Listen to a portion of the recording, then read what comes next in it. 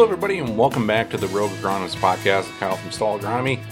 And in case you can't really tell, which you might not be able to, I'm on a completely different microphone and mix board setup. It's one of those, I bought a new microphone, and the mix board I had didn't have enough amplification to actually use the old one. So now I had to upgrade everything. It's kind of the same thing you run into when you upgrade maybe your storage or anything in your operation, and then you have to upgrade everything else because it can't keep up with it.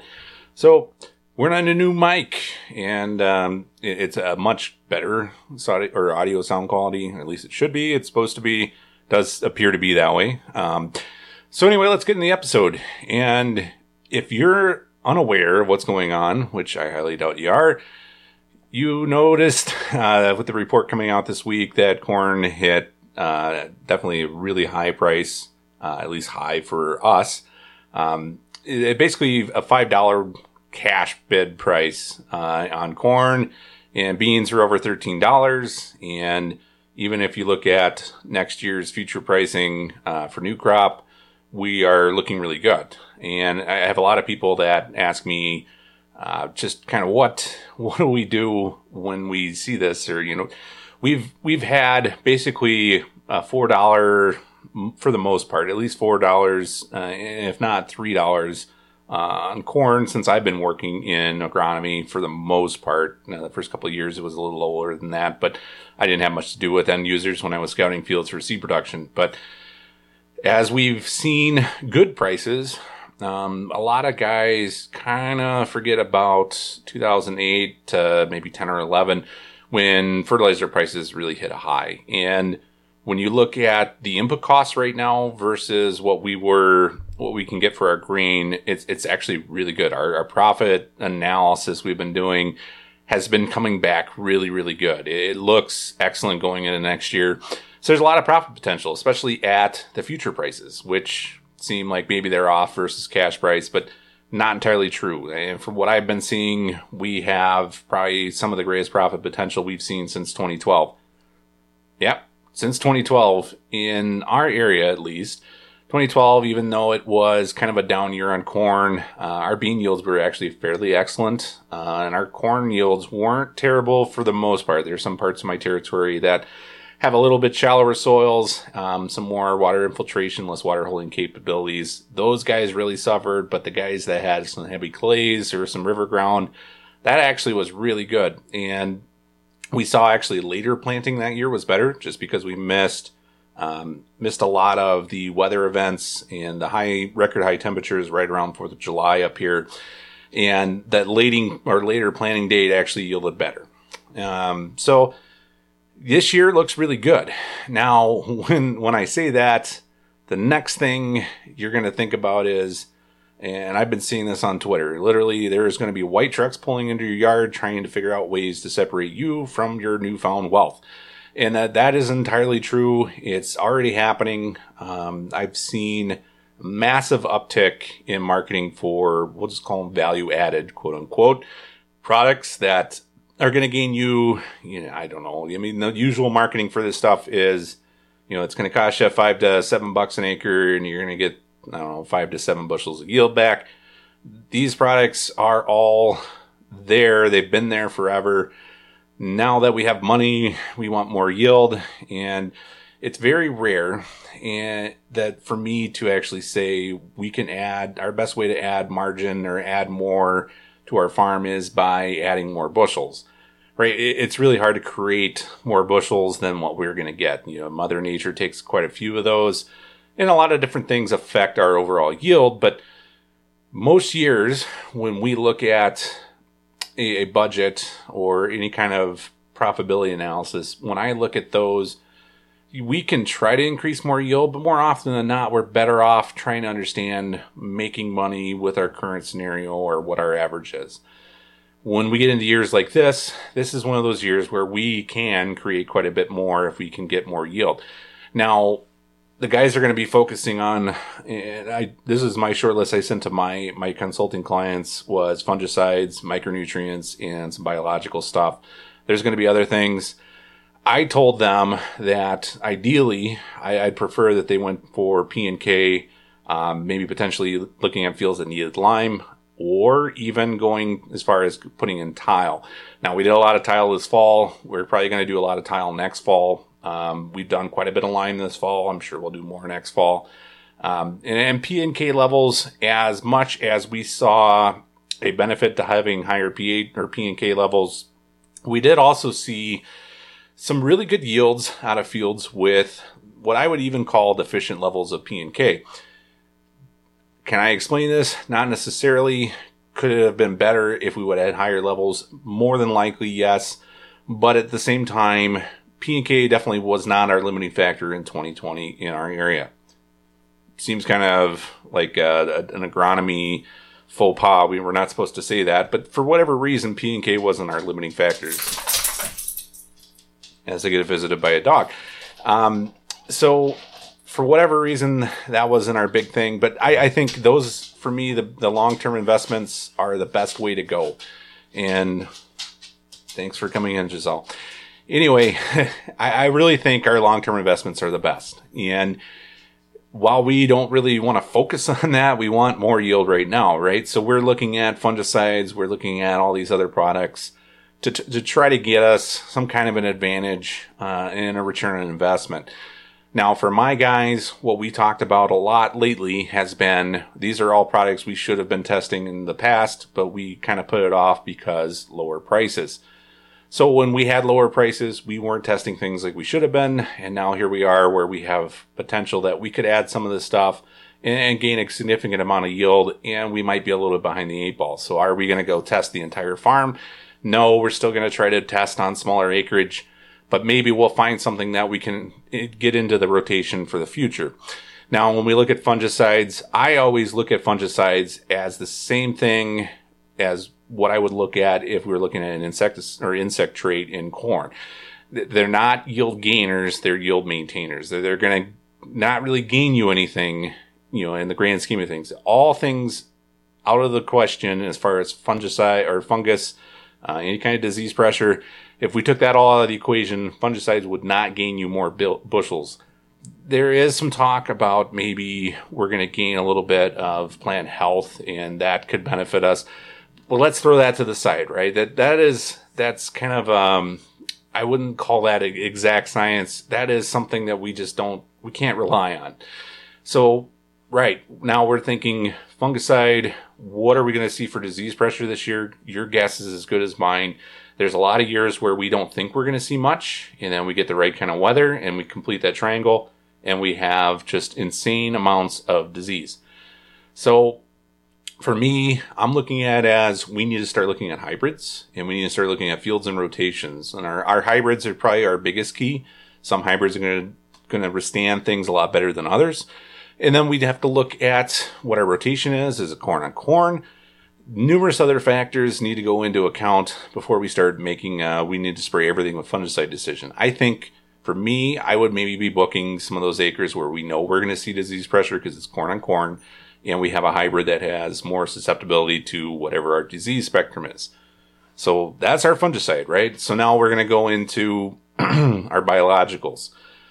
So I've been doing some biological stuff over the years. There's a biological fungicide, and one dog visited, and now the other one is, I've looked at some biological fungicides in furrow on corn. Those do show some promise. There's one product called Ethos XB that we use. It seems to work, and we've seen at least a benefit on it as far as plant stands. So for us, it's not necessarily a no-brainer, but it's something we're worried about our clay soils taking longer to emerge. So we look at a secondary pest insecticide. So we're throwing a half rate of that out. The added benefit of the fungicide in there, the biological, it seems to make a benefit for us. Is it going to be a benefit for everybody on every farm? It might not be, and that's entirely fine. I have somebody maybe 15 miles up the road that says that they saw zero benefit from this. It's great, but it's a totally different soil. We're talking about a Pella or a Plano silt loam versus heavy clays along the river bottoms. Totally different environment, and that's entirely understandable why I might see a difference and they might not. The other side of this is, now we're starting to talk about Pivot Bio. TerraMax has somewhat similar or something similar. I've heard of a Winfield co-op coming out with a very similar thing where we're talking about microbes that are going to fix nitrogen for corn. This is the Wild West right now. And all of a sudden, within the last 2 years, this thing's kind of blown up. Do we think it's going to work? Do we know? We have no clue. A lot of the data I've seen, you have to sign up on websites just to be able to view the data, and it's their own. I think it's a try it. And I told a lot of guys, we're going to go out, and one of our biggest trials this year is going to be trying out Pivot Bio. We might try a product from TerraMax, and if I have somebody that's interested, we might try out some of the Winfield stuff, or whatever one of the Winfield guys has got. I'm not entirely sure if it's a Winfield United product or not. I can't find much on this product. So anyway, we're going to try some of these things out. There are other biologicals out there. Of course there is. There's always going to be. There has been. Once again, I think we need to remember that our biggest things are going to be our macronutrients and some of the stuff that we need in higher quantities. Maybe that's where we need to focus, but right now we're playing with some of these additives. And the last thing I'll talk about is micros, right? So micros, very important to plants, but at very small levels. Its key word here is micronutrients. Micro is in small. So when we look at corn, wheat, those things, they really like zinc, boron, and copper for a little bit lesser extent. But when we get to that level, maybe we need to add more nitrogen. Maybe we need to add more sulfur. Maybe we need to add something else. That's our limiting factor. And it's entirely possible. I've seen it where we threw a literal kitchen sink at something. We threw all kinds of micronutrients. We threw magnesium at a field once, and yeah, we saw a return.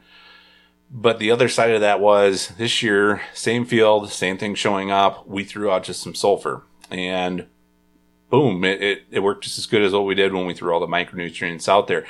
So for me, that means sulfur was our main limiting factor, especially in some coarser soils like we have in some areas. So maybe it isn't always about the micronutrients, right? So we always talk about manganese in soybeans. You get into some higher organic matter soils and some higher pHs. Manganese does show a return. You almost always need it when we start seeing a yellow flash, and you'd like to get it on right before that starts happening. And sometimes we need 2 or 3 passes. Is manganese something you throw in every pass on soybeans, especially with glyphosate, because it ties it up? I don't know. I've seen some data on it. I haven't seen a huge return on that. We have one local co-op that tells everybody it's 5 bushels every single time they do it. Maybe. It's kind of out there. And for us, we deal a lot with alfalfa. A big thing in alfalfa has been boron. I've seen boron deficiencies the last 2 years now, and it's been showing up more and more for us. And I think we've had less and less going on. There's a lot of people that have been relying with the lower prices on manure for nutrient levels. And when we look at manure, we can almost make out the injection lines, anything in the alfalfa that equates to any kind of change in application rates. That stuff is showing up. So definitely need to get some boron on some of these fields. And especially if we start seeing a deficiency, we know that even the plants probably aren't showing it, are probably deficient. And I can confirm with a tissue sample we did on a few of these fields that the entire field was deficient, but where we saw the deficiency, we definitely were losing yield in those spots. But micronutrients aren't always the answer. Throwing more out there isn't exactly the exact science it should be. Tissue sapling, that's not even an exact science. So sometimes specific growth stages might be limiting in nitrogen or nutrients. You might see a boron deficiency at certain growth stages, and then if we apply it, it looks like it goes way up. If we don't apply it, it maybe goes back to a moderate level. Sometimes when we spray on a micronutrient foliar on plants, we'll see a spike for a couple weeks. And then as we start getting new growth and it's not mobile in the plant, we'll start seeing that drop in the plant again. So is there a benefit to going out with multiple passes? I mean, it's entirely up to you guys to kind of test this stuff out. And we're working on that. And I think a lot of people are working on that because it's been a hot button issue. Is it an exact science? As I've been saying, no. And we really don't know 100% for sure yet. And the other side of that is the same thing like nitrogen. Maybe one hybrid sees a benefit from it, maybe another doesn't. We have very narrow windows to understand that, because in 2 or 3 years, some of these hybrids are flopping, or not flopping, but switching out and going to new stuff. And once we start figuring out what something needs, we kind of have to go to the new stuff. And we get the new stuff, we get it for 2 or 3 years, and then again, we start figuring it out, and then here we sit. So a lot of things to think about. There's going to be a lot of white pickup trucks pulling into farms. And I sent out a postcard to a few guys this year, and I said, we're so committed to being different, I'll never buy a white pickup truck. And to me, when I worked at the co-op, everybody had a white pickup. I'll never own another one in my entire career unless I'm working in retail. But I don't want to own one because I don't want to be the same as everybody else. I don't want to have somebody see a white truck pulling in their driveway and be like, oh, here's the guy trying to sell me stuff. And we'll get into that sometime. I've talked about that. I really don't focus on trying to sell things on the first call. And I know a lot of guys do. And I think it's a disservice to farms and in trying to grow a business and understanding what's going on your farm. A lot of the things that we do, we always talk about, and especially I put this on the website. We ask why, and we want to understand and work through things. My goal isn't really to change everything that my guys are doing. What we want to do is understand what you're doing and make it work to the best of its ability. And that's what we really work with. So in the the fact that I'm starting to run on a little bit and talking about myself, that's time to end it. So as you see a lot of the white pickup trucks coming in, realizing that profitability's got a huge potential for next year, really go through and understand what these products can do for you, and understand that not all of them are going to benefit you. So take some time, spend some time understanding what they are, ask people about them, ask somebody like me or somebody who might be an independent that understands and kind of looks through the science and isn't going to tell you yes or no based on how much money they can get out of you, basically. So anyway, hope you guys enjoyed this one. I'll catch you next time.